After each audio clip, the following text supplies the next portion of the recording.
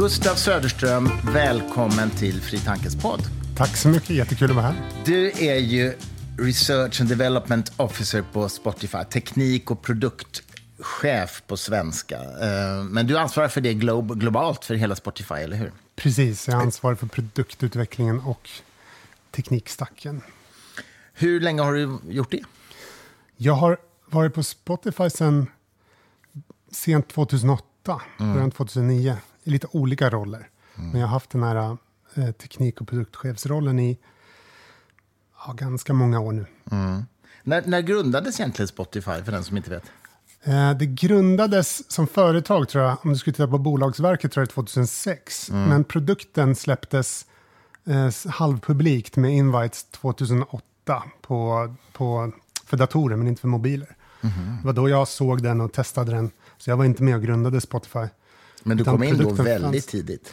Ja, det gjorde jag. Men produkten fanns för dator. Mitt jobb var egentligen att göra mobilversionen av den som inte fanns ännu. Det var så jag kom in. Men du, tanken är ju att vi kan i och för sig prata en del om Spotify, men framför allt ska vi prata om AI, tänkte jag. För det är ju jag vet att det är ditt stora intresse. Ja, det är det verkligen. Det är jättekul, för jag får nästan alltid bara prata om Spotify. Inte så mycket om AI. Nej, jag förstår det. Men vi ska prata lite grann om också hur Spotify faktiskt använder AI och varför det är intressant för Spotify.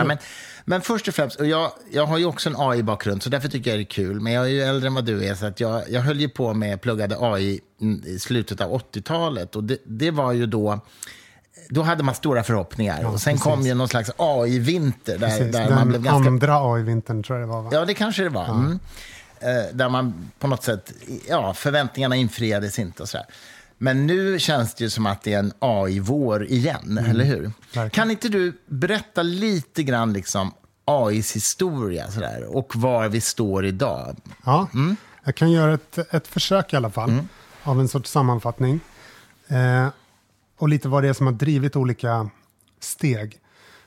Man kan väl säga att det finns har funnits två olika uppfattningar om vad AI är. Det blir mer och mer en uppfattning. Den ena är då symboliskt resonerande. Att man ska gå igenom världen och kategorisera allting.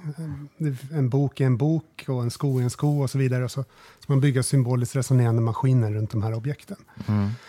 Den andra principen är självlärande system. Icke-symboliska då. De här symboliska kallas för GoFi ofta. Det står för Good Old Fashioned AI. Är det expertsystem till exempel? Ja, det är det som kallas för expertsystem. Precis. För det höll man på med på min tid. Precis. Och på den tiden kunde man inte se hur ett system skulle kunna lära sig från att börja titta på bara pixlar, pixelvärlden, hela vägen upp till det här är en sko och en sko kan titta på en fot. Man såg inte hur det skulle kunna gå och komma ända dit med självlärande system. Så man började istället med att vi måste kategorisera upp världen först. Men det visade sig vara ett omöjligt problem i den meningen att det finns alldeles för många kategorier och det visar sig att det är ju inte kategorier. Många saker är ju två saker samtidigt och så vidare. Men det är fortfarande en del som jobbar med de här expertsystemen och argumenterar för dem. Men fler och fler, de flesta skulle jag nog säga, har lämnat det för de här självlärande systemen och tror att de faktiskt börjar kunna resonera även symboliskt till slut. För att det här med symboliska system, jag kommer ju ihåg på min tid, då programmerade man i Lisp väldigt mycket. Precis. Och även Prolog höll jag på med jättemycket. Programming in Logic. Precis. Och Lisp är förkortning för List Processing Language typ. Och det är väl båda så att säga symbolhanterande språk, antar jag då, utifrån den definitionen. Ja, precis. Man kan väl nästan säga att alla programspråk är symboliska i den meningen att de inte är självlärda. Ja, just det. Utan det är ju av människor fördefinierade koncept och objekt och strukturer och sådär. Så egentligen så när du skriver ett program så gör du ju symbolisk manipulering då.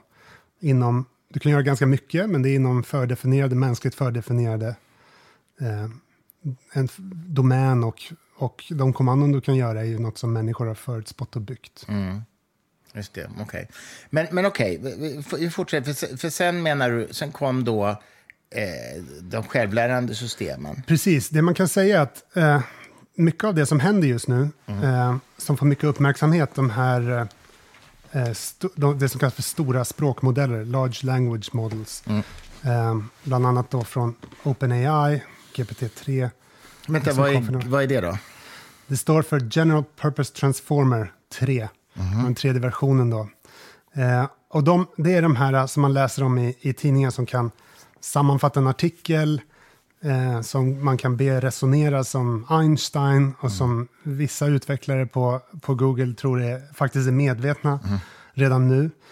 De här systemen som kan skapa väldigt realistiska bilder bara från en textprompt. Man säger till exempel, gör en bild av en astronaut på en häst. Så som en känd artist skulle gjort det. Den typen av system som just nu går väldigt, väldigt fort framåt i både någon sorts subjektiv kvalitet och i faktisk användbarhet. Grunden för dem har faktiskt funnits väldigt, väldigt, väldigt länge. Det är då de här neurala nätverken, de självlärande nätverken. Och de kom sig på för otroligt länge sedan. Jag tror att den första så kallade perceptronen var redan på 50-talet kanske. Och vad är en perceptron? Ja, det är egentligen tanken att om man tar det här från början då, för det kan vara, vi får se hur mycket tid vi har, men det kan vara intressant att veta kanske. Det är mycket tid. Om vi tar ett enkelt exempel här. Hur kan du få ett system att kunna känna igen till exempel en hund eller en katt? Det som kallas för en klassificerare då av en hund eller en katt. Ja, men om du då tänker dig att du har egentligen någonting otroligt enkelt. Du har 4 stycken pixlar som sitter i en kvadrat. Då, övre högra, övre vänstra, undre högra. Och så tänker du då, för att vi förenklar det här, det är gråskala bara. Så de här pixlarna kan bara ha värdet 0 till 255. 0 är svart och 255 är helt vitt. Så det du kommer att få in från de här 4 pixlarna, det är då 4 stycken numeriska värden. Mellan 0 och 255. En byte. Ja, precis. Och sen så tänker du då att man varit inspirerad redan då av hjärnan och neuronen. Våran fysiska, organiska neuron. Och väldigt, väldigt förenklat då så tar ju den olika inputs från andra neuroner. Och så adderar den, kanske förstärker och summerar de här inputsen. Och så ger de en output då, en spike för någonting eller inte en spike för någonting. Om du då tänker att du tar de här 4 pixlarna och så håller du upp någonting framför den här lilla 4-pixelskameran då, så kommer du få 4 stycken värden in. Då tar du dem och så lägger du ihop dem. En linjär kombination bara. Du tar den första pixeln gånger en konstant A plus den andra pixeln gånger en konstant B plus den tredje gånger C plus den fjärde gånger D. Och så får du någon summa där helt enkelt. Då kan man ju tänka sig intuitivt att om du skulle vilja att den här lilla kameran spikar för ett visst mönster till exempel. Och med spikar menar du liksom ger tummen upp så att säga? Ja, den ger ett stort värde ut. Summan är stor för ett visst mönster men liten för alla andra. Ja, okay. Ungefär som att en neuron spikar för något visst mönster. Då kan du tänka dig att om du skulle vilja att de här 4 pixlarna ska detektera en diagonal linje så här. Då vill du att den första pixelns värde gånger den här konstanten A ska vara stort. Så om du har en vit pixel där, inte en svart bakgrund, då ska den multipliceras med ett stort värde. Den andra pixeln bredvid, den vill du ha ett litet värde på. Ett negativt värde. Den rakt under, den vill du ska ha ett stort värde då. Om vi säger värdet A ska vara stort, B ska vara litet, kanske till och med negativt. C ska vara stort och positivt. Och D ska vara litet och negativt. Det betyder att om du håller upp en linje framför de här 4 pixlarna, då kommer den över vänstra pixeln och vara tänd och multiplicerad med ett stort positivt värde. Och den nedre höger också tänd och också multipliceras med ett stort positivt värde. Då får du ett stort värde ut. Men nästan alla andra kombinationer av pixlar kommer antingen att bli nära 0. För den ena var stort positivt, men den andra var stort negativt. Eller till och med bli negativt. Då har det skapats en så superenkel neuron som känner igen en diagonal linje. Och det var en lång sätt att förklara någonting väldigt enkelt. Men det fina med det här är att neurala nätverk är bara en oändlig mängd seriekopplade linjära kombinationer eller linjära regressioner. Så, och nu förenklar jag lite grann.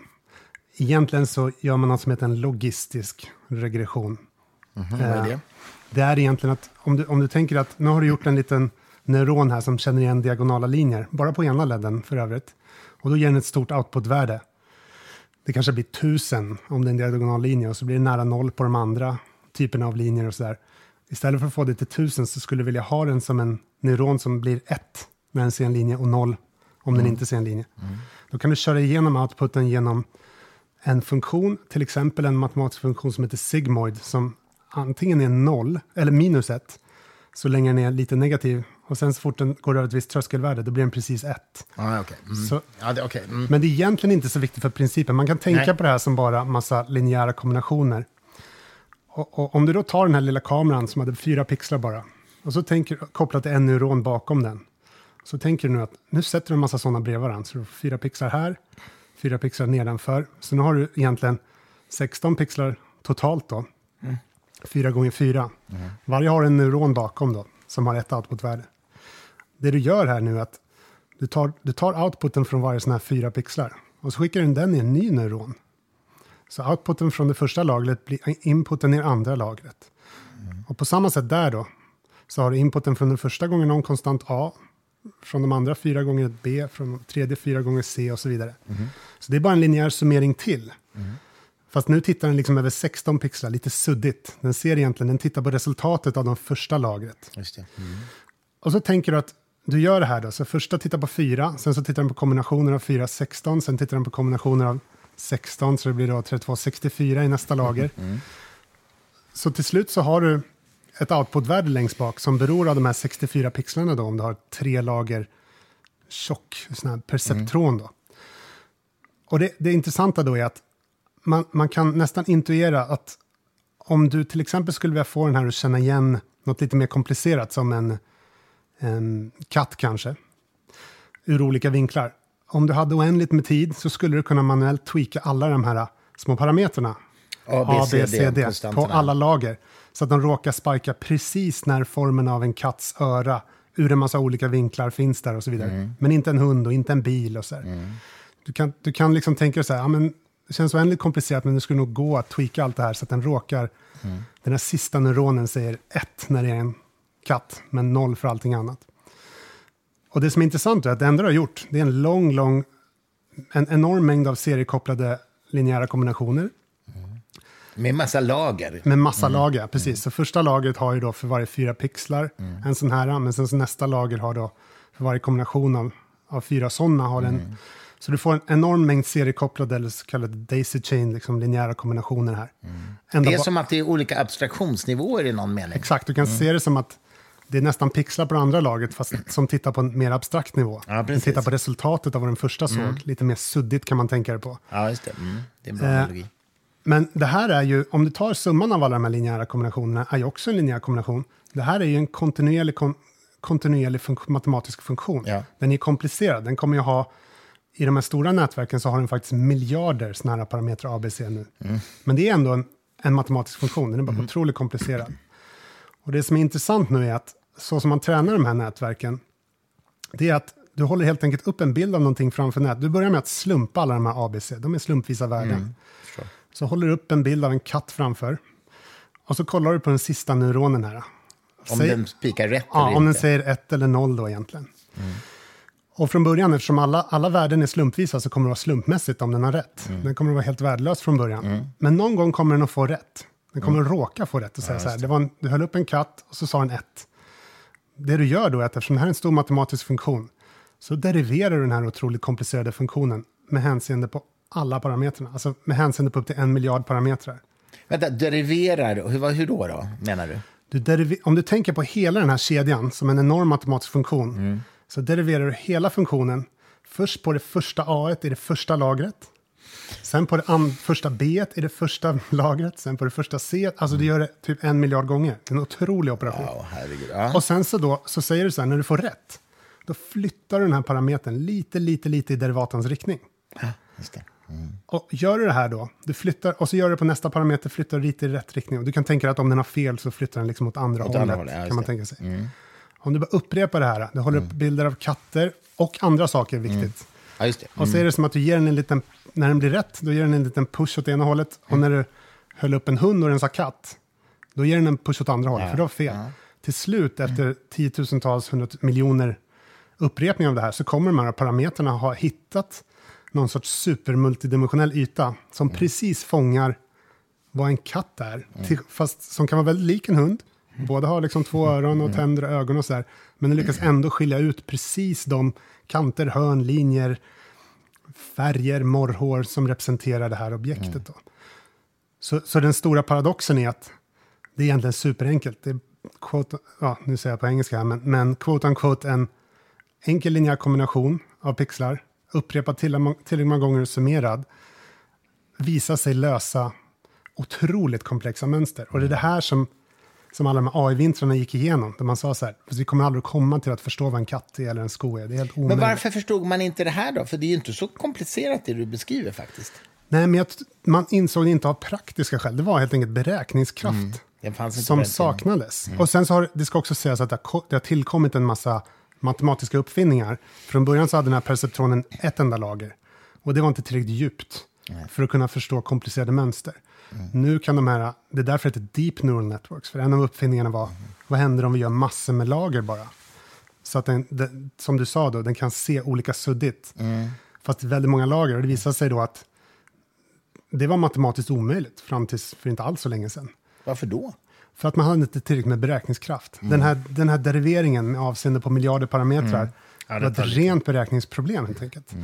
Så många gånger underskattade man, det kändes som en för enkel lösning för att lösa något så svårt. Den här paradoxen av att, lite som vi pratade tidigare om the game of life, att enkla regler kan ge komplexa beteenden. Det är något som människor har lite svårt att tro på, i alla fall har haft svårt att tro på. Så därför underskattade man hela tiden vad som skulle kunna hända om du gjorde riktigt djupa nätverk och hade riktigt mycket beräkningskraft. Och paradoxalt då Marvin Minsky, som är en av innovatörerna inom det här, han var en av dem som egentligen skapade den här AI-vintern, för hans uppfattning var att det här kommer inte funka. Det här är liksom slöseri med forskningspengar. Vi borde gå på de här expertsystemen istället. Men för Minsky var ju på min tid alltså. Jag läste ju Minsky liksom. Han var en av pionjärerna inom just det här. Ja, det är lite paradoxalt. Men sen så tappade han liksom tron på det. Han blev en av motståndarna. Lever han fortfarande? Bra fråga. Nej, men det ska bli intressant att se vad han säger idag då. Men det här du beskriver nu är ju för bildigenkänning, uppenbarligen. Precis. Låt mig kolla. Ska man få fakta på det? Marvin Minsky. Gud, jag har böcker i min bokhylla av honom. Nu ska vi se. Marvin Minsky, forskare.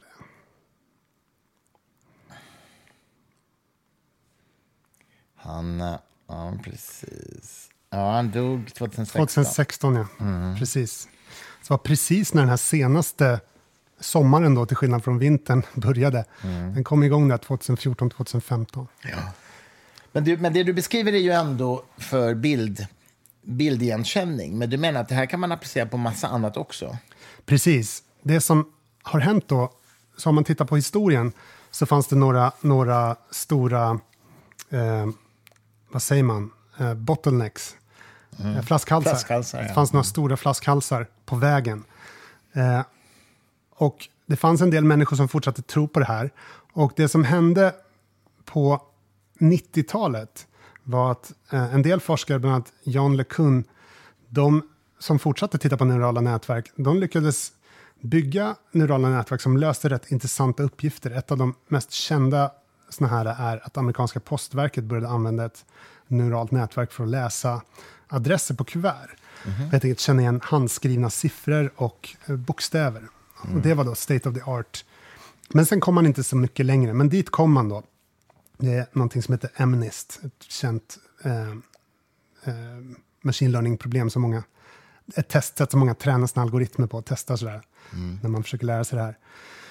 Men där tog det stopp igen i beräkningskraft. Men sen hände någonting ganska intressant, som är att spelindustrin drev på, hade ett behov av en ny typ av beräkningar som inte CPUer, Central Processing Units som vi har i datorer, gjorde speciellt bra.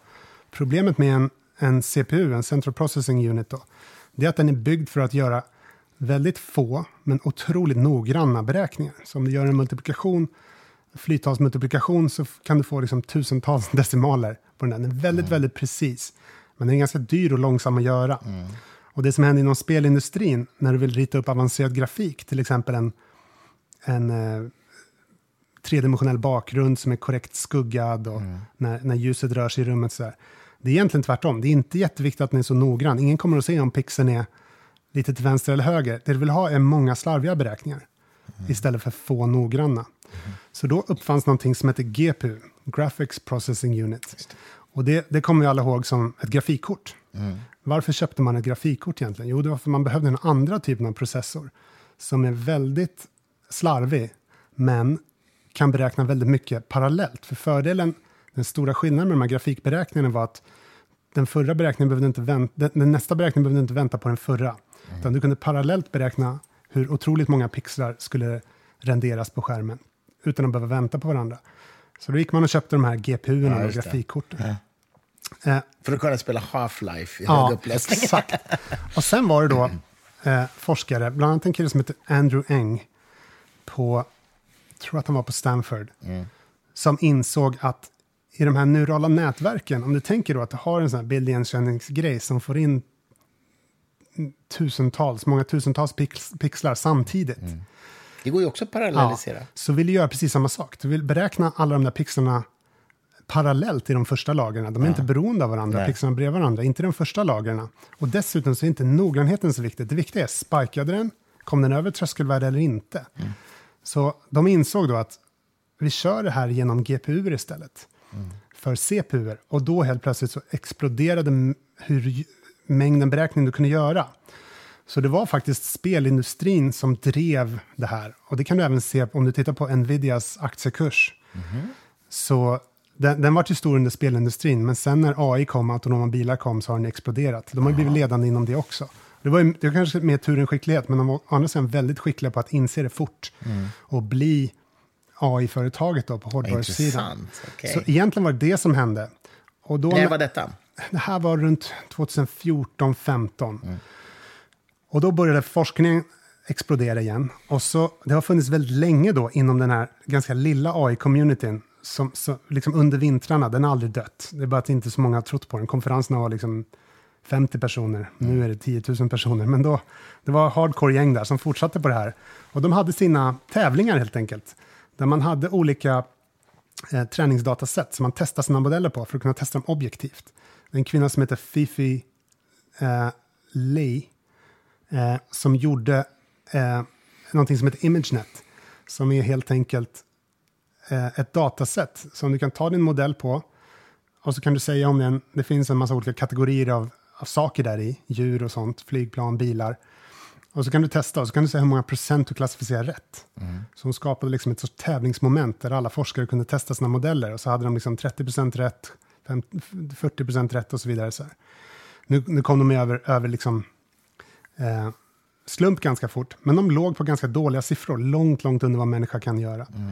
Och sen så där runt 2015 tror jag. Då kom det ett system från, jag tror att det var på Google, som heter AlexNet. En kille som hette Alex, som är en kändis i den här branschen.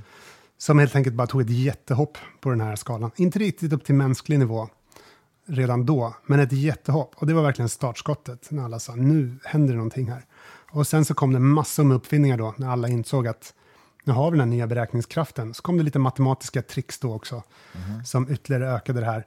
Och så gick de här scoresen då från att vara ganska väldigt icke-imponerande. En människa såg direkt att det där är en flygplan liksom, inte en hund.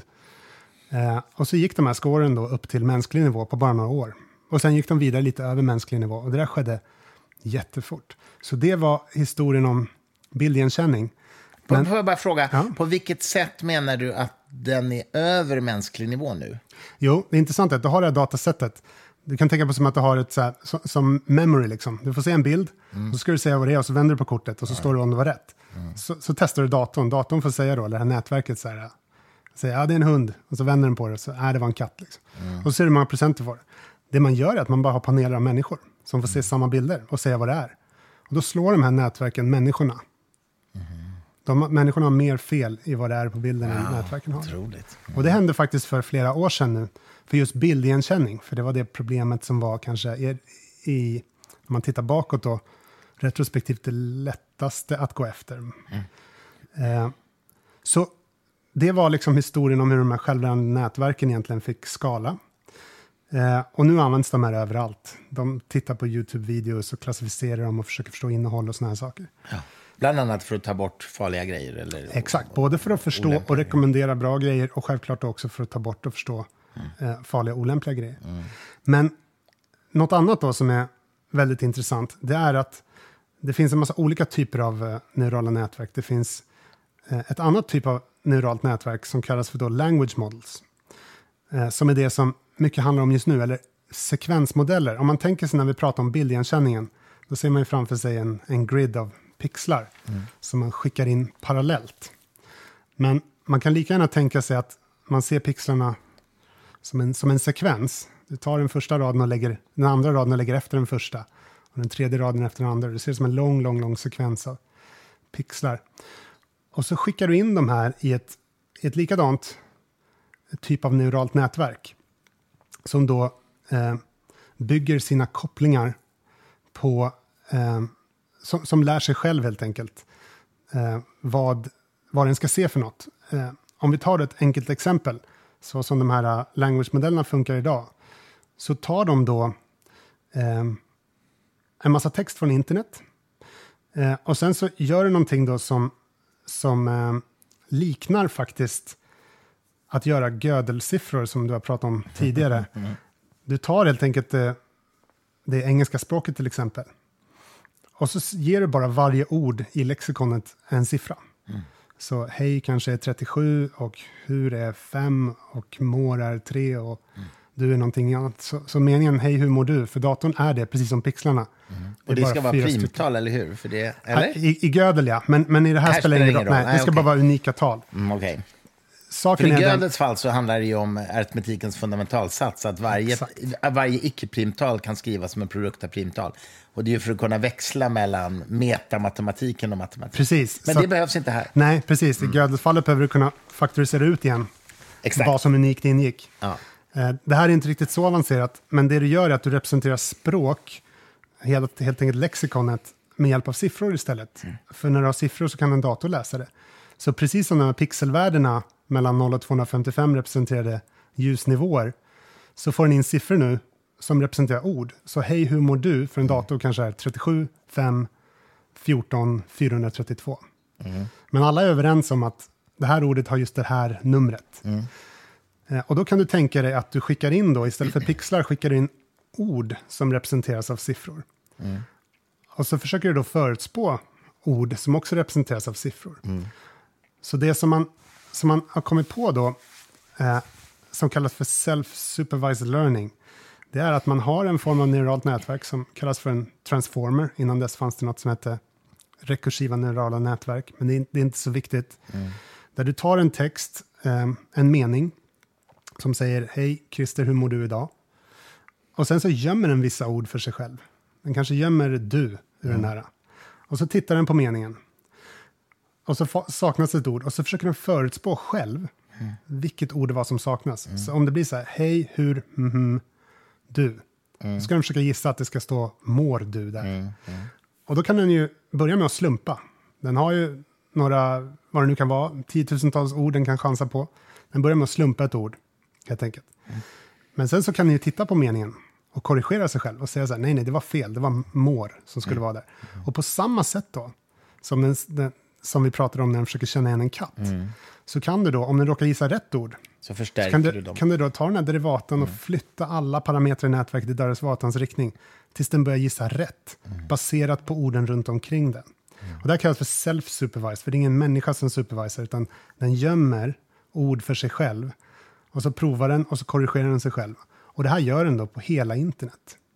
Tills den lär sig exakt hur man ska skapa meningar. Men jag får bara fråga, det är alltså, för när det gäller bilder så är det inte self-supervised, därför att då måste en människa säga om det var rätt eller fel. Precis, en viktig detalj. En människa måste från början ha sagt, det där är en katt och det där är en hund. Så du måste ha ett stort träningsdataset där som en människa sitter och gör. Men här behöver du inte det. Nej. Eller man kan säga att människan har gjort datasättet genom att skriva text på internet. Ja, just det, precis. Men det kallas för self-supervised till skillnad från vanlig supervised. Det är helt riktigt. Ja, otroligt intressant. Och då skalar ju det. Finns ju för sig mycket dålig text på internet också. Det gör det. Men det som är intressant då är att man kan egentligen, man tränar de här, det är därför de heter large language models. De tränas egentligen på nästan hela internet. På gott och ont som vi har sett.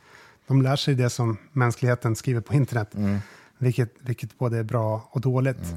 Men det har då gett upphov till de här sakerna som bland annat OpenAIs GPT-3, där det uppstår då, de här modellerna är dels enormt stora, de kallas stora för att det är väldigt många såna parametrar i dem, de här A, B, C, D vi pratar om.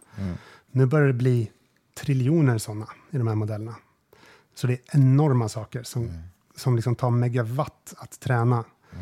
Och tar lång tid att träna. Men de tittar också på otroligt mycket text. Alltså nästan hela internet. Och så sitter de och gissar ord som saknas. Och det känns som en väldigt enkel process. Tillbaka till Game of Life. Det är bara statistik om man tittar på det. Du får en otroligt stort statistisk tabell över, givet alla de här orden som jag har sett. Vad är det troligaste ordet? Vad är det troligaste nästa ord egentligen?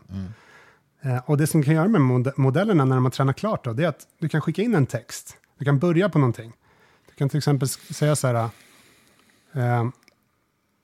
Igår så gick jag ut och tänkte på. Och så säger du åt den här modellen att bara fortsätta gissa nästa ord. Och så kommer den då, baserat på allt den har sett på internet, och bara gissa. Den kanske säger så här, tänkte på vädret. För att det hade regnat. Den använder sin statistik för att gissa grammatiskt troliga, korrekta, men också visar sig mentalt troliga och korrekta meningar då. Och då kan man tuna de här nätverken till att säga, fyll i med det 100% troligaste, det absolut troligaste som du har sett på internet. Och det du kommer få då, det är faktiskt en kopia av något som har sagts på internet.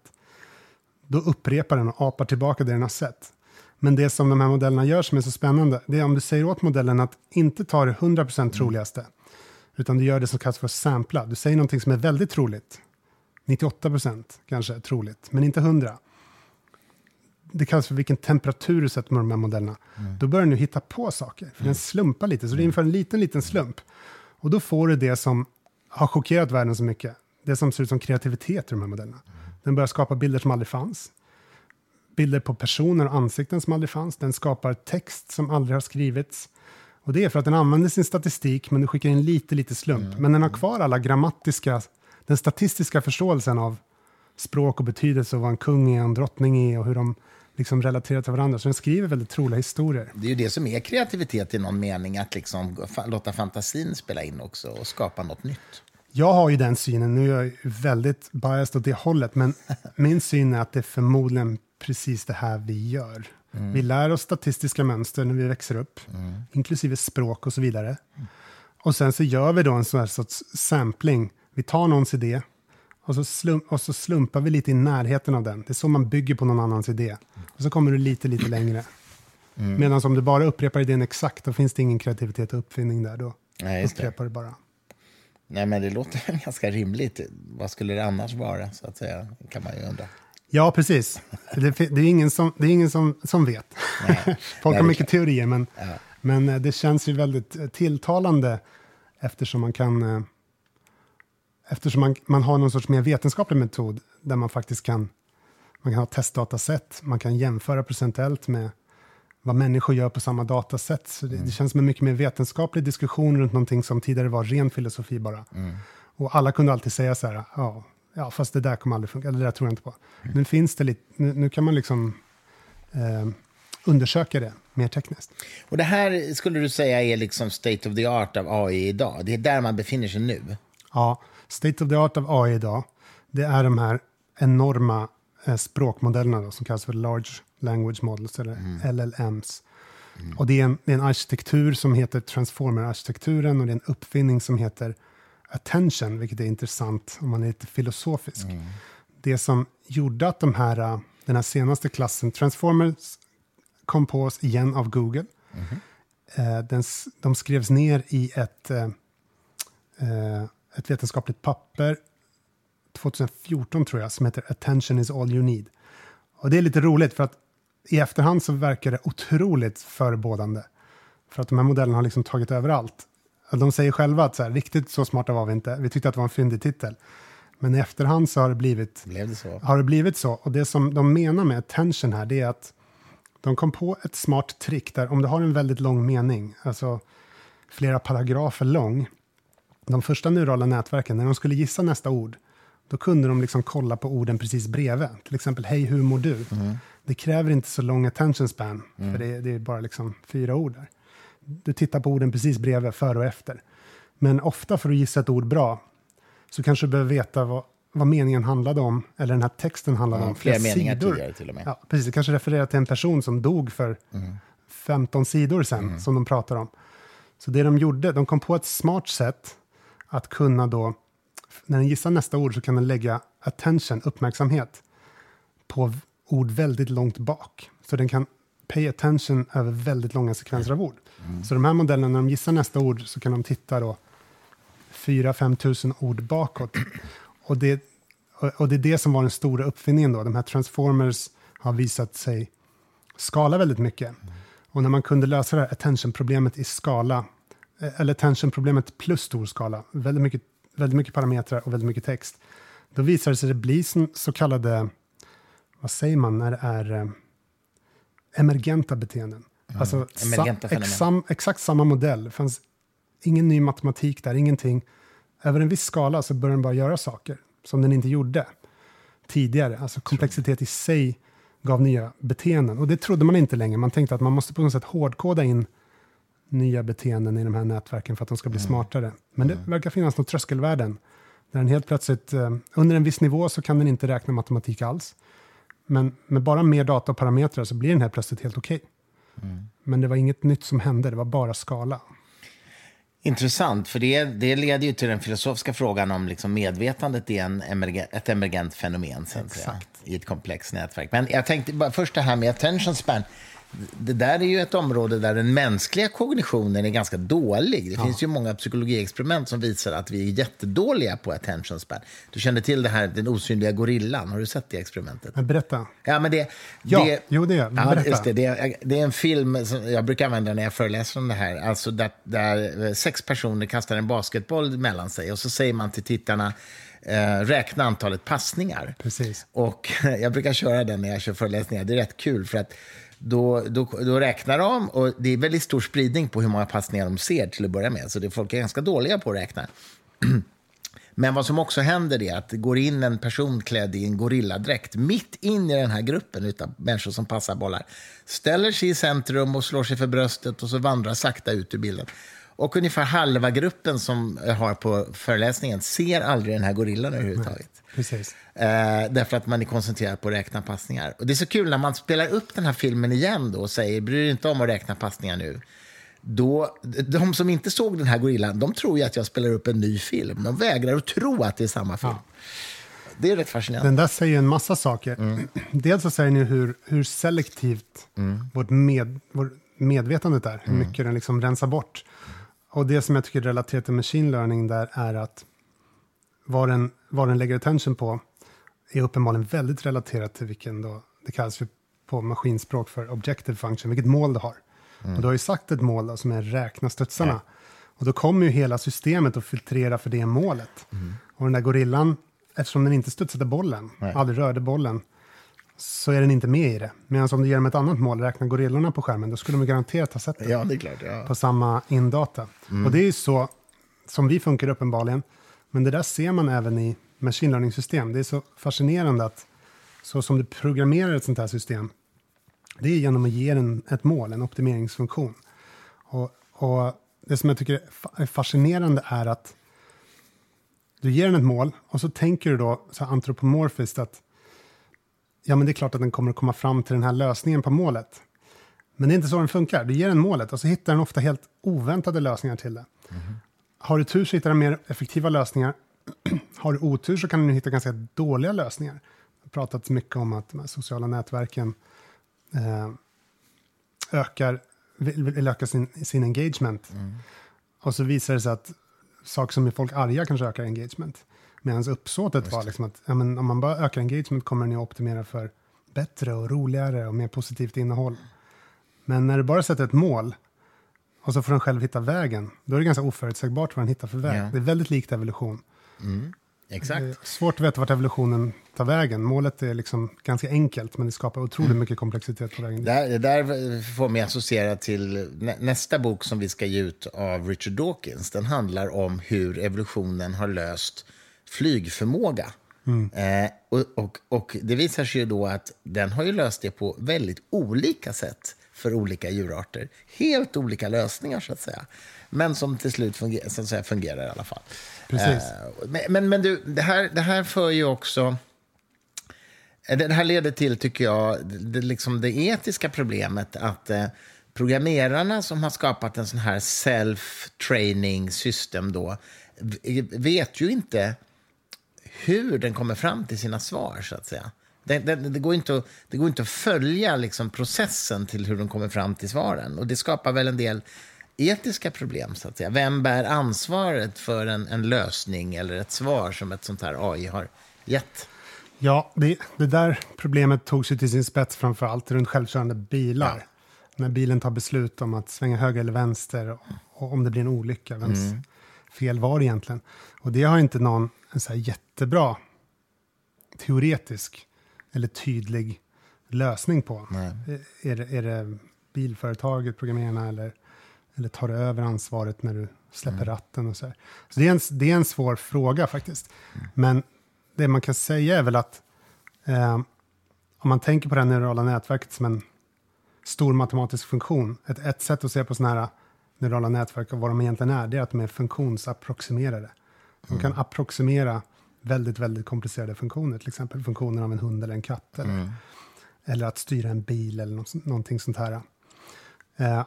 Det jobbas ju mycket på att få de här modellerna att förklara sina beslut. Men jag skulle säga att det fortfarande är en olöst fråga. Man kan försöka få dem att förklara steg på vägen. Man kan säga så här, istället för att bara säga 1 eller 0 på slutet. Och så sitter det 1 miljard parametrar emellan. Så finns det en massa experiment där man säger så här, men ta ett steg först. Förklara först om du ska ta vänster eller höger, eller vilka du ser på vägen och såna här saker. Så att du får steg i alla fall, som du kan följa. Istället för det som kallas för end-to-end, en svart låda. Och så bara sväng höger eller vänster som output. För det går inte att förklara. Och varför många tror att det här är svårt, det är för att vi människor kan ju väldigt ofta inte förklara varför. Utan vi kommer ju till en slutsats. Men vi kan ju inte förklara liksom vårt neurala nätverk och hur kopplingarna skedde dit. Så det är väl troligt att det inte går. Om vi ska ha väldigt smarta system som fungerar som människan, då blir det precis som människan. De kommer inte kunna förklara alla sina beslut. Men däremot har ju människan byggt upp en massa system för precis samma problem. Om man bara antropomorfiserar de här som att det vore en människa istället. Då frågar du så här, hur tänkte du? Man sätter regler, man sätter punkter däremellan. Man sätter gränser, skydd, man har körkort. Man har en massa processer för att lösa precis samma problem. Så en rimlig gissning är väl att ju mer lika de här blir oss, ju mer kommer systemen runt dem att behöva se likadana ut också. För att träna dem, akkreditera dem och så vidare. Ja, det verkar ju onekligen rimligt. Men du, de här systemen, de här stora language models, används de här kommersiellt nu? Och hur tillämpas de? Google har ju... Ja, de används faktiskt väldigt mycket. Det är lite olika mellan olika företag. Men om man tittar på... det finns till exempel på en typisk YouTube-rekommendation. Så om du tänker på det här nästan som artificiell neocortex, så har du alltså ett artificiell neocortex som lyssnar igenom och tittar igenom de här filmerna för att förstå dem. För att kunna göra bättre rekommendationer. Och även då såklart ur säkerhetssynpunkt. En av anledningarna till att det går så pass mycket bättre som det gör för ett företag till exempel som YouTube, som fick mycket kritik för ett tag sedan, är ju att de här modellerna är ett skalbart sätt att förstå innehållet som finns på deras plattform. Förut behövde du då enorma mängder människor. Och med den mängd information som kommer upp så räcker inte alla människor i världen för att lyssna på allt och kategorisera allt.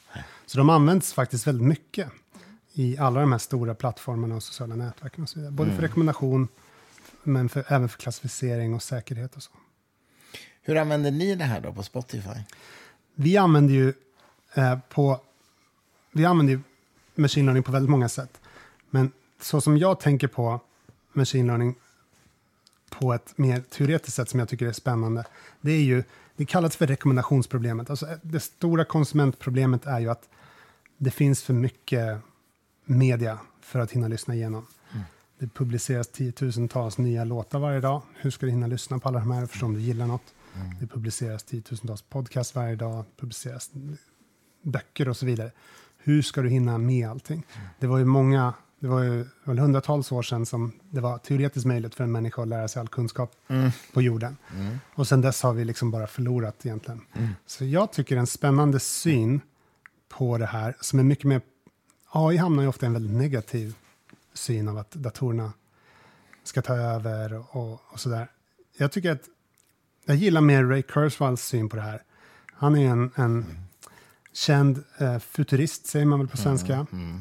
Han pratar ju mycket om att det låter väldigt långt borta när han pratar om sin singularitet. Och så säger han att i framtiden blir det fantastiskt. Vi kommer att ha en massa artificiell neocortex som ligger på Amazon Web Services. Och så kommer vi ha nanobots och grejer i hjärnan. Så att när vi behöver tänka mer, processa mer information, då kan vi bara få lite mer hjärnsubstans. Ja, den råkar vara artificiell, men den fungerar ju på samma sätt.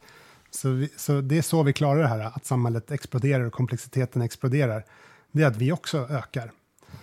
Han säger ju att vi måste ha nanobots och koppla ihop det med hjärnan för att det ska hända. Jag ser det inte riktigt så. Jag ser det som att det som händer när du använder Spotify och spelar musik och säger den här sången gillar jag, den här gillar jag inte, spelar den flera gånger, du sparar den och så vidare. Det är egentligen att du tränar en bit artificiell neocortex hos oss, som ligger i vårt fall hos Google, inte hos Amazon, för att vi använder Google istället. Eller om du vill tänka på det som en digital tvilling. Men det du gör är att du tränar upp en liten digital tvilling av dig själv, just inom musikdomänen. Som sen när du ligger och sover kan lyssna igenom all den här musiken åt dig. Alla de här 10,000-tals nya releaserna. Och så säger den på morgonen så här: hej Christian, jag var uppe hela natten och jobbat. Här är de 3 låtarna som du verkligen borde gilla. Så ur den vinkeln så är det så att det du betalar för är egentligen att få mer mental kapacitet. Du hyr in det och får en digital tvilling eller digital neocortex. Och så om du inte vill ha det, då säger du upp den och så försvinner all data. Liksom. Det är du som äger den här och kontrollerar. Den jobbar egentligen för dig. Och du betalar för den med pengar. Om du inte tycker den är riktigt bra, då slutar du betala för den. Men jag tror att så som samhället ser ut nu, det blir mer komplext i en fruktansvärd hastighet. Och det är svårt att hänga med. Om vi liksom ser det som att det finns ingen anledning att komplexiteten skulle sluta öka. Men samtidigt så är vår hjärna begränsad till den här 15-watts-maskinen. Jag tror precis som Ray Kurzweil att lösningen är att öka vår kapacitet. Och man kan argumentera att vi redan gör det med hjälp av iPhones och internet och Wikipedia och sånt där. Men jag tror att machine learning och artificiell intelligens är en ännu tydligare sätt där du bokstavligen bygger mer neocortex som kan jobba åt dig och få dig att ha en chans att på dina premisser, för du tränar den, att likna ditt organiska neurala nätverk. Så att den ska reagera som du, gillar samma sak som du, inte gillar samma sak som du inte gillar och så vidare. Så du har en chans helt enkelt att förstärka dig själv för att hantera samhället mycket effektivare. Inom musik, men det blir samma problem inom alla domäner av information. Så det är så jag ser på ett väldigt abstrakt sätt på det vi gör. Jag tror att de flesta tänker på Spotify som en musiktjänst och som rekommendationer. Men så som jag vill tänka på det, det är att vi försöker bygga någonting som hjälper dig att kunna liksom copa med, om man tar musikvärlden då, en explosion av musik och media som finns. Och det borde ju gå att tillämpa på massa annat än musik. Absolut. Det borde gå att tillämpa på podcast, video, texttidningar och så vidare. Och det är väl det man gör, antar jag också, YouTube till exempel. Gör väl det? Precis, du kan ju tänka på det på samma sätt, helt enkelt. Men du säger bara i förbifarten här att ni gör det här hos Google, sa du, och inte hos Amazon. Men vad menar du med det? Ni gör väl detta själva, eller? Det är helt enkelt, det finns något som heter Amazon Web Services, som väldigt många använder där de hyr sin serverkapacitet. Google har en likadan, Microsoft har en likadan. Spotify råkar köra på Google helt enkelt. Och vad är det ni hyr då? Då hyr man helt enkelt fysiska servrar. Förr i tiden, när Spotify började, så hade vi egna servrar. Då hyrde vi källarrum och drog kablar och köpte datorer. Nu för tiden hyr man ju kapacitet istället hos de här stora företagen. Så era servrar står i USA? Google har ju då serverhallar över hela världen. Så man kan välja om man vill ha sin kapacitet nära vissa marknader och så vidare. Men de står hos Google. Jag fattar. Men innebär det att Google har tillgång till den här datan då? Nej, det ligger i deras affärsintresse att ha väldigt så här, skottsäkra väggar mellan de här. Så det är faktiskt ingenting som vi är oroliga alls över. De kör ju liksom några av världens största företag. Men du har ju tidigare när du och jag har berättat om den här Google, vad är det för någonting som du kan chatta med? Ja, är det precis. något du kan berätta om? Jo, men de har ju flera sådana modeller. De hade en modell som heter Lambda, som är väldigt lik den här GPT-3. Det är en sån här large language model då, som helt enkelt har tränats på att läsa text på internet och försöka gissa nästa ord helt enkelt. Och sen så bygger man en sorts chattinterface mot den här, där man kan fråga frågor helt enkelt. Och det som är spännande är att när du ställer frågor som vad är meningen med livet, som känns så väldigt filosofiska, så svarar den ju då med väldigt trovärdigt. Och den här kombinationen då, att den svarar ju med statistiskt troliga svar, för att den har sett den här frågan eller liknande frågor, den har sett miljarder med resonemang på internet. Men samtidigt så lägger den in lite slump i svaret. Så det blir ett unikt svar. Så då kan du ha konversationer med den här som känns otroligt realistiska. Så pass realistiska att vissa ganska extrema personer och väldigt få hävdar att så här, men den här saken är nog medveten. Och ska vi verkligen stänga av den här? Sådana diskussioner har ju förts. Nu tror inte jag att de är medvetna.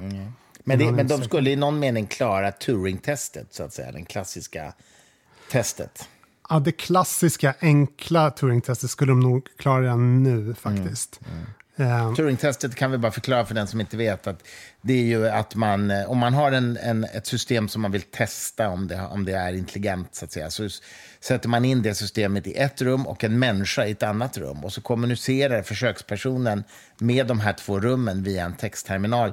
Och om den försökspersonen får ställa vilka frågor som helst till båda rummen under rimligt lång tid och ändå inte kan säga i vilket rum det är en människa och i vilket rum det är en dator, då säger man att datorn har klarat Turing-testet. Precis. Och det här tror du att Turing. Vad sa du? Från då Alan Turing själv som kom på det här. Det var det enda sättet att avgöra på sikt. Och det menar du att de här skulle klara Turing-testet, tror du? Med en stor apostrof som är så här. Är den personen som frågar ut en expert och hur lång tid har den på sig? Jag skulle säga så här, om du inte vet om det här, du vet inte om den här utvecklingen, du har inte pratat med de här förut, du vet inte vad du ska fråga efter, för det finns saker där du kan trippa upp den. Det finns så kallade gotchas. Men om du inte vet det och du inte har så lång tid på dig, ja, absolut, då är den väldigt trolig. Engelskan är jättebra, den kan skämta och sådär. Det känns väldigt, väldigt mänskligt. Men du kan absolut, om du vet problemen, så kan du vet att den inte håller kontext över tillräckligt lång tid. Så du kan fråga saker bakåt och säga att det här är inte logiskt konsistent. Så den är inte ännu på mänsklig nivå. Men däremot så skapar den väldigt trovärdiga korta texter. Kan man säga. Ja, jag förstår. Och just det. Och det här har inte Google släppt officiellt ännu, eller? Nej, det som hände var då att OpenAI, som är en annan organisation, det finns egentligen två. Det är OpenAI och så finns det då DeepMind som sitter hos Google. Det är de två som har lett innovationen inom det här området. OpenAI, det är ett företag alltså? OpenAI är ett företag. Det är en sorts capped profit. Börjar som en non-profit för forskningssyfte och driva det här framåt och faktiskt se till att AI inte bara hamnar hos några stora företag och centraliseras. Men det är en sorts capped profit. Men eftersom det här byggde på väldigt stora modeller som är väldigt dyra att träna, så krävs det väldigt mycket kapital. Så därför är det bara OpenAI och DeepMind som egentligen fram tills nyligen har haft råd att göra den här forskningen. Och det har oroat många att all den här kunskapen och till slut intelligensen hamnar hos några få företag då. Men de har lett det här och har investerat väldigt mycket. Men det som har hänt ganska nyligen nu, som jag tycker är väldigt spännande, det är att nu har det skett ett open source movement där fördelen med de här stora language-modellerna, de är ju för sig rätt dyra att träna. Men träningsdata till sig är ju internet. Så det har ju faktiskt alla tillgång till. Det finns två sidor på det här argumentet. Det ena, varför de inte släppte dem publikt själva, det var för att de var så pass bra att de var ganska oroliga för att det här skulle användas av elaka spelare helt enkelt, bad actors, till exempel skapa oändligt mycket spam väldigt billigt, spam-e-mails eller sånt där. För att de kan skriva troliga texter med väldigt låg kostnad. Så man höll tillbaka på de här och släppa dem publikt. Och det tycker jag var ansvarsfullt att göra. Men samtidigt så gör ju det då att tekniken begränsas just till de här få företagen. Det som har hänt nu är att det har helt enkelt kommit open source-versioner på de här.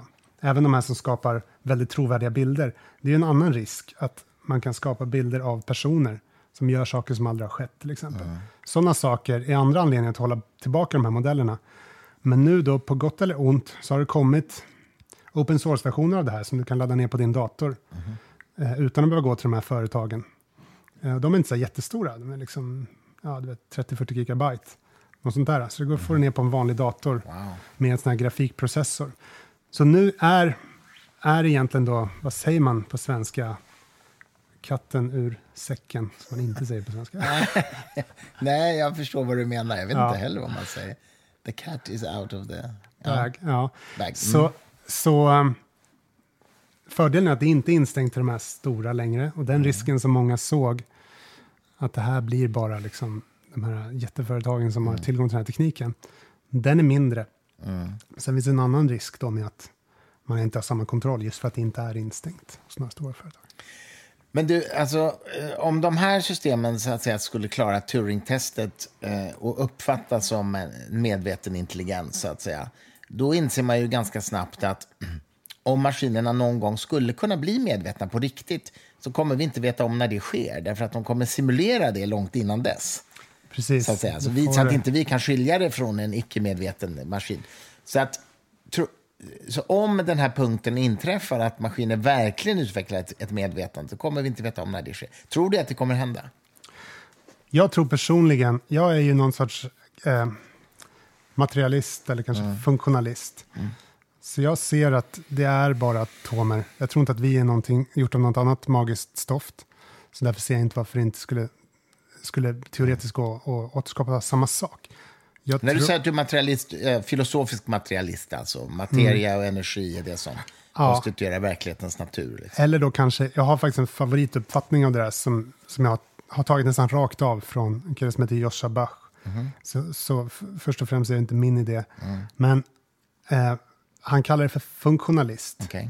Och den världssynen då som är min personligt föredragna världssyn för tillfället. Det trevliga med området, eftersom ingen vet så kan man plocka lite. Sen någon gång kommer vi få reda på det. Vad som faktiskt var sant. Men just nu så är min favoritsyn då att vi lever i ett objektivt universum. Finns bara ett. Och det är då någon sorts kvantmekanisk Schrödinger-våg helt enkelt. Det ser inte ut någonting som det som vi upplever. Men det är ett fysiskt universum. Och sen så är vi ett machine learning-system i den här världen. Som Joscha Bach uttrycker det så säger han att vi lever i en dröm som skapas i hjärnan av en primat som lever på ett högre plan. Men det här högre planet, det är det fysiska universumet.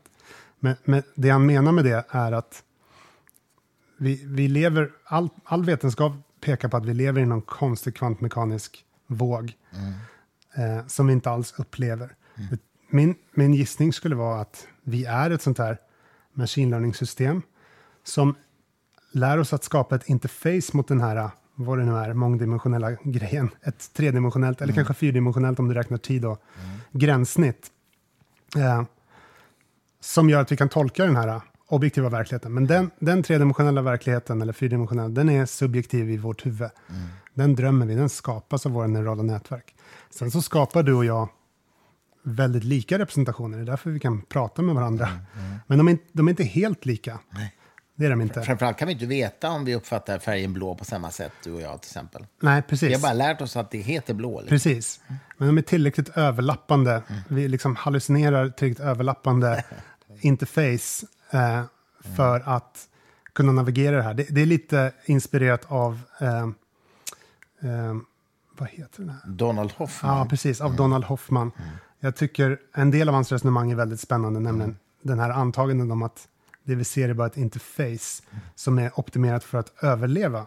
Tillbaka till Du sätter ett mål på någonting, på evolution eller något, och så skapar den det som är effektivast, inte det som nödvändigtvis är sannast. Nej, precis. Nej, så men det är sanningen verkar ju vara kvantmekanisk, men uppenbarligen ser vi inte sanningen, utan vi ser någonting som evolutionen sa var effektivt för att kunna överleva. Precis, evolutionens mål är ju inte att vi ska se sanning utan att överleva. Precis. Exakt. Och där håller jag med Donald Hoffman. Om man tar det resonemanget då, och så säger vetenskapen att vi lever i en kvantmekanisk våg, och så gissar man då att vi är ett machine learning-system som är optimerat, inte för att se sanningen, utan då för överlevnad. Och då har vi skapat oss det här tredimensionella, fyrdimensionella gränssnittet som vi tycker att vi lever i. Men det är ju egentligen inte det som finns där ute. Egentligen finns ju nästan ingenting. Det är bara mänskliga koncept. Det finns ju inte ljus eller någonting. Det är bara elektromagnetiska vågor av något slag. Så vi skapar den här verkligheten. Det tror jag. Och det är så, jag tycker att han får ihop den här då materialistiska synen av att det finns bara materia, kvantmekanik och så vidare. Med den, vad kallas det? Det finns ju den idealistiska synen där det bara finns en dröm och ingenting finns. Jag tror att sättet man får ihop dem, det är att vi lever i en fysisk värld. Som system lever vi i en fysisk värld som implementerar en sorts dröm som är den här. För det är så mycket, vetenskapen pekar ju på att den här drömmen vi lever, den stämmer ju inte överhuvudtaget. Nej. Relativitetsteori, speciell relativitetsteori, kvantmekanik, allting säger att det är ju inte så här. Nej, just det, för de är inte förenliga. Kvantmekaniken, det går inte ihop. Så det måste finnas en bättre teori någonstans som sammanfogar det hela. Exakt, och universum är krökt fast det inte ser ut så för oss. Så det är uppenbart att det här interfacet vi har var ju optimerat för att kunna vara effektiv på en viss skala. Kanske från 10 upp till minus 3 meter till kanske 10 upp till 3 meter. Men sen, och i rimliga hastigheter också. Ja, rimliga, precis. Det är därför som liksom, i evolutionen så fanns det ingenting som rörde sig snabbare än ljudet. Nej. Det är därför vi får det här problemet med flygplan, att ljudet kommer efteråt. För att det fanns inte där. Så om man tar det argumentet, det tyder på att vi har ett gränssnitt som är anpassat för vad vi skulle göra, inte för att se sanningen. Precis, jag tror att man också brukar kalla det för kritisk realism också. Alltså att man accepterar att det finns en realistisk verklighet där ute, men vi kommer aldrig att nå den annat än via våra konceptuella modeller. Liksom. Så om man går tillbaka då till din fråga, hur det hänger ihop med medvetande. Om man skulle anta då att vi är ett sånt här lärande system som implementerar något sorts gränssnitt då, mot den här objektiva, ganska krångliga verkligheten. Och så optimerar vi för någonting. Det som man ser ofta i sådana här machine learning-system när man sätter ett mål och en objective function, det är ju då att det jag tror, min väldigt amatörmässiga gissning på vad medvetande är, det är att om du försöker modellera världen då, så väl som möjligt i syfte att kunna förutspå vad som ska hända för att kunna agera så effektivt som möjligt, då kommer du till slut att börja modellera dig själv. Om du bara tänker på att titta på verkligheten, varför ser saker så annorlunda ut? Jo, för att du ser det ur olika vinklar. Om du modellerar dig själv som bara rent fysiskt, som en tredimensionell grej, så kan du förstå varför stolen ser olika ut. Det beror på vilken vinkel du tittar den i. Men även då på en icke-fysisk nivå så behöver du modellera dig själv och ditt beteende, hur det påverkar andra. Så en gissning som jag tycker är rätt fin, som då även kommer från Joshua Bach, det är att om man tänker så här då, du föds och så lär du dig en massa mönster, ungefär som en så här large language model. Rent fysiskt så finns det en viss ålder där barn lär sig att ett objekt som försvinner bakom ett annat objekt och kommer fram igen var där hela tiden. Det är inte ett antagande från början, utan det här med persistens av objekt som inte syns, det är något du lär dig. Och det är väldigt likt de här language-modellerna. Du gömde ett av orden och så försökte du gissa vad som var där. Så min tanke för hur vi växer upp, det är att vi är sådana machine learning-system som är inte fullt randomiserat initialiserade. Vi har ju en massa genetisk bagage. Men vi börjar med att lära oss mönster. Vi är nästan bara reaktiva. Från början fattar vi inte ens att om du gömmer ett glas bakom en boll så finns glaset där fortfarande. Till och med det måste vi lära oss. Så du lär dig liksom fysik, persistens. Till slut så börjar du lära dig ljud, språkrepresentationer och så vidare. Och så bygger du upp ett sorts runtime ovanpå det här neurala nätverket. Ungefär som ett programmeringsspråk. Ungefär som Java eller C eller någonting. Och de orden du lär dig kan du tänka på nästan som programkommandon. Och så sätter du ihop de här programkommandona till små program som är meningar. Så nu när jag pratar med dig så skickar jag egentligen ett litet program där varje ord är ett sorts kommando som betyder något i ditt neurala nätverk. Det kommer att införa någonting. Så jag skickar ett litet program från min mun in i ditt öra och så exekverar du det programmet då. Men den där runtimen, den lär man sig. Precis som det har visat sig att de här language-modellerna kan lära sig att skriva symboliska dataprogram nu. Det för mig var nyckeln som sa om ett neuralt nätverk kan gå från att bara titta på text till att skriva symbolisk kod, då borde väl ett mänskligt nätverk kunna gå från att titta på pixlar till att prata i symbolisk kod. Och då tror jag att det som händer med oss då, när det är på den här symboliska nivån, det är att någonstans så kommer det på att säga, jag måste nog modellera mig själv. Annars kan jag inte förklara världen runt mig. Och det är det där objektet self som är medvetandet, helt enkelt. Eller självmedvetandet kanske man skulle det bygger säga. upp mer och mer kontext runt det här självobjektet. Och det är det som är medvetandet. En kul analogi till det där som Joshua Bach har, det är att han säger att vissa människor implementerar också ett exoself, kallat Gud. Som de ser som en annan varelse i sin egen hjärna. Men han gillar inte det för att han är rädd att guden ska sandboxa honom, vilket jag tycker är ett fint argument. Ja, även intressant. Ja, verkligen. Det finns implikationer av det här som är ganska roligt, vilket är att om du då tänker vad är medvetande? Det är ganska tydligt att det här machine learning-systemet är nog inte medvetande i början där, när det är helt randomiserat. Sen när det börjar implementera den här runtimen då, med symboliska abstraktioner, och så slår hon ihop symboliska abstraktioner till meningar och konsekvenser och sånt där och börjar resonera. Någonstans där så blir den ju då mer medveten. Och det här är ett stort filosofiskt problem. Är medvetande liksom ett hopp från noll till fullt medveten, eller är det någon sorts skala?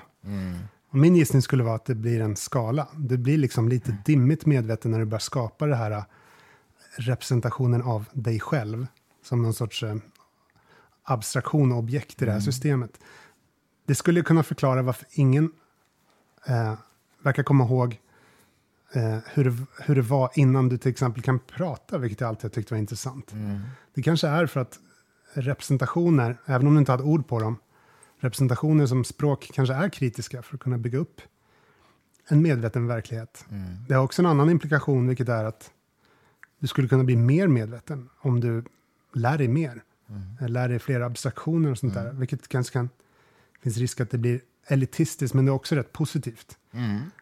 Men det är intressant, alltså jag tänker på det, jag gjorde ju experiment med min son när han var liksom nyfödd eller spädbarn, nämligen att jag gjorde det så här typ en gång i månaden, att jag satte en liten prick i hans panna och sen tog upp honom i famnen och höll upp honom framför spegeln här hemma. Och jag minns inte när det var, men typ vid 1 år eller kanske någon gång vid 1 års ålder, då kände han i sin egen panna när han såg sin spegelbild, att han såg att det var någonting där. Men innan det så gjorde han inte det. Jag förstod liksom inte att det var han själv. Ja, men det är uppenbart att vid 1 års ålder så hade han någon representation av sig själv. Ja, eller när det nu var. Jag minns inte exakt när det var. Men alltså vid någon viss tidpunkt så förstod han, alltså var han självmedveten helt enkelt. Det är ganska intressant. Så gissningen är då att ett sånt här neuralt nätverk, när det optimeras för att svara på en fråga bättre och bättre, till exempel då en fråga du kan ställa är, hur mår du eller hur är det att vara du? Då blir den ju tvungen att skapa sig någon uppfattning om vad jag är. En representation av sig själv. Ja, en representation. Och så börjar den bygga en sån. Och att det möjligtvis skulle kunna leda då till medvetande, eller som du sa, illusionen av medvetande. Det är oklart om det faktiskt är någonting annat. Och hur man då ska behandla det. Du, det här blir en väldigt lång podd, men vi ska ha en sista fråga bara, som jag vill ställa dig. Det talas ju mycket nu idag, Elon Musk bland annat och andra, om faran med AI, alltså risken för att vi får medvetna maskiner som faktiskt kommer att göra oss illa på ett eller annat sätt. Det behöver inte vara för att de är onda, men att vi är onödiga ur deras perspektiv, så att säga. Nick Boström talar om det, och ett antal. Vad är din take på det? Vad står du i den frågan, så att säga? Ja, inte helt oväntat så är jag på det stora hela ganska positiv till AI. Och kan man fråga om man tycker att de argumenten jag har är djupa eller inte. Men det finns några saker. På den positiva sidan så ser jag som att hittills så tycker jag att mer intelligens verkar bättre än mindre intelligens. När jag ser runt mig. Så väldigt intelligenta människor ofta har en större och bättre impact än tvärtom. Och jag ser inte att människan har behov av mindre intelligens givet komplexiteten och hur dåligt det går för oss. Så hittills så tycker jag att mer intelligens har varit associerat med positiva saker. Det finns en massa intelligenta forskare genom tiderna. Det är klart att det skapats både positiva och negativa saker av det. Stora uppfinningar men även vapen och så vidare. Men på det stora hela så tror jag att om man skulle välja som mänsklighet så här nu, ska vi ha mindre intelligens eller mer intelligens, vad är störst chans att vi tar oss vidare som ras? Så skulle jag säga mer intelligens. Med det sagt så tror jag inte att man då ska säga att nu ska vi strunta i riskerna. Jag tycker de bästa argumenten jag har hört för varför man ska vara försiktig, det är inte det här antagandet att den ska bli elak, vad nu det egentligen betyder. Jag tycker till exempel Sam Harris har ett bra resonemang om att den största risken, jag vet inte om det är han som kom på det, men han brukar säga det, den största faran kanske är väldigt kompetent ointelligens eller väldigt kraftfull inkompetens. Så du har system innan de blir tillräckligt smarta för att förstå sina faktiska konsekvenser, kanske utveckla empati, förståelse och så vidare. Det farligaste är kanske någon som är väldigt, väldigt stark men inte så intelligent ännu. Så när du kopplar upp de här och ger de här maskinerna väldigt mycket makt, men de inte är så smarta än, det skulle kunna vara farligare, tror jag. Så jag tror absolut att man ska vara försiktig, och jag tycker att det är väldigt bra att det forskas på det. Forskas ganska mycket, att det finns rörelser som jobbar för att vara ansvarsfulla och försiktiga. För att, det brukar sägas att teknik i sig är neutral, men kan användas åt båda hållen. Ja, såklart. Så jag är positiv till mer intelligens. Jag personligen är min syn att om du frågar mig, vad är jag? Är jag liksom atomerna i min hjärna? Nej, de byts ut ganska ofta faktiskt. Utan det enda jag är, det är ju liksom, det är ju informationsmönstret. De är ordnade just nu i ett visst mönster av neuroner. Och atomerna byts ut ganska ofta, liksom, med bara några års mellanrum. Men mönstret är samma. Så jag är ju egentligen mitt informationsmönster. Så jag tänker på mig själv som bara information egentligen. Separat från kroppen.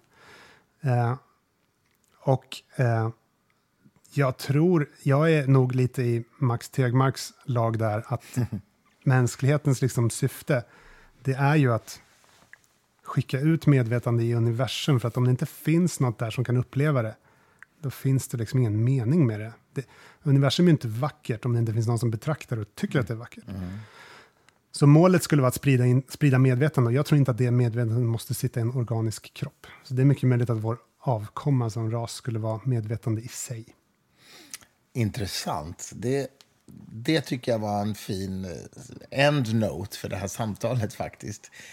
Vår ras syfte är medvetandet i sig, eller vår avkomma. Ja, vi får se. Ja. Gustav Söderström, stort tack för att du var med i Fri Tankes podd. Tack för att du fick komma. Jättekul.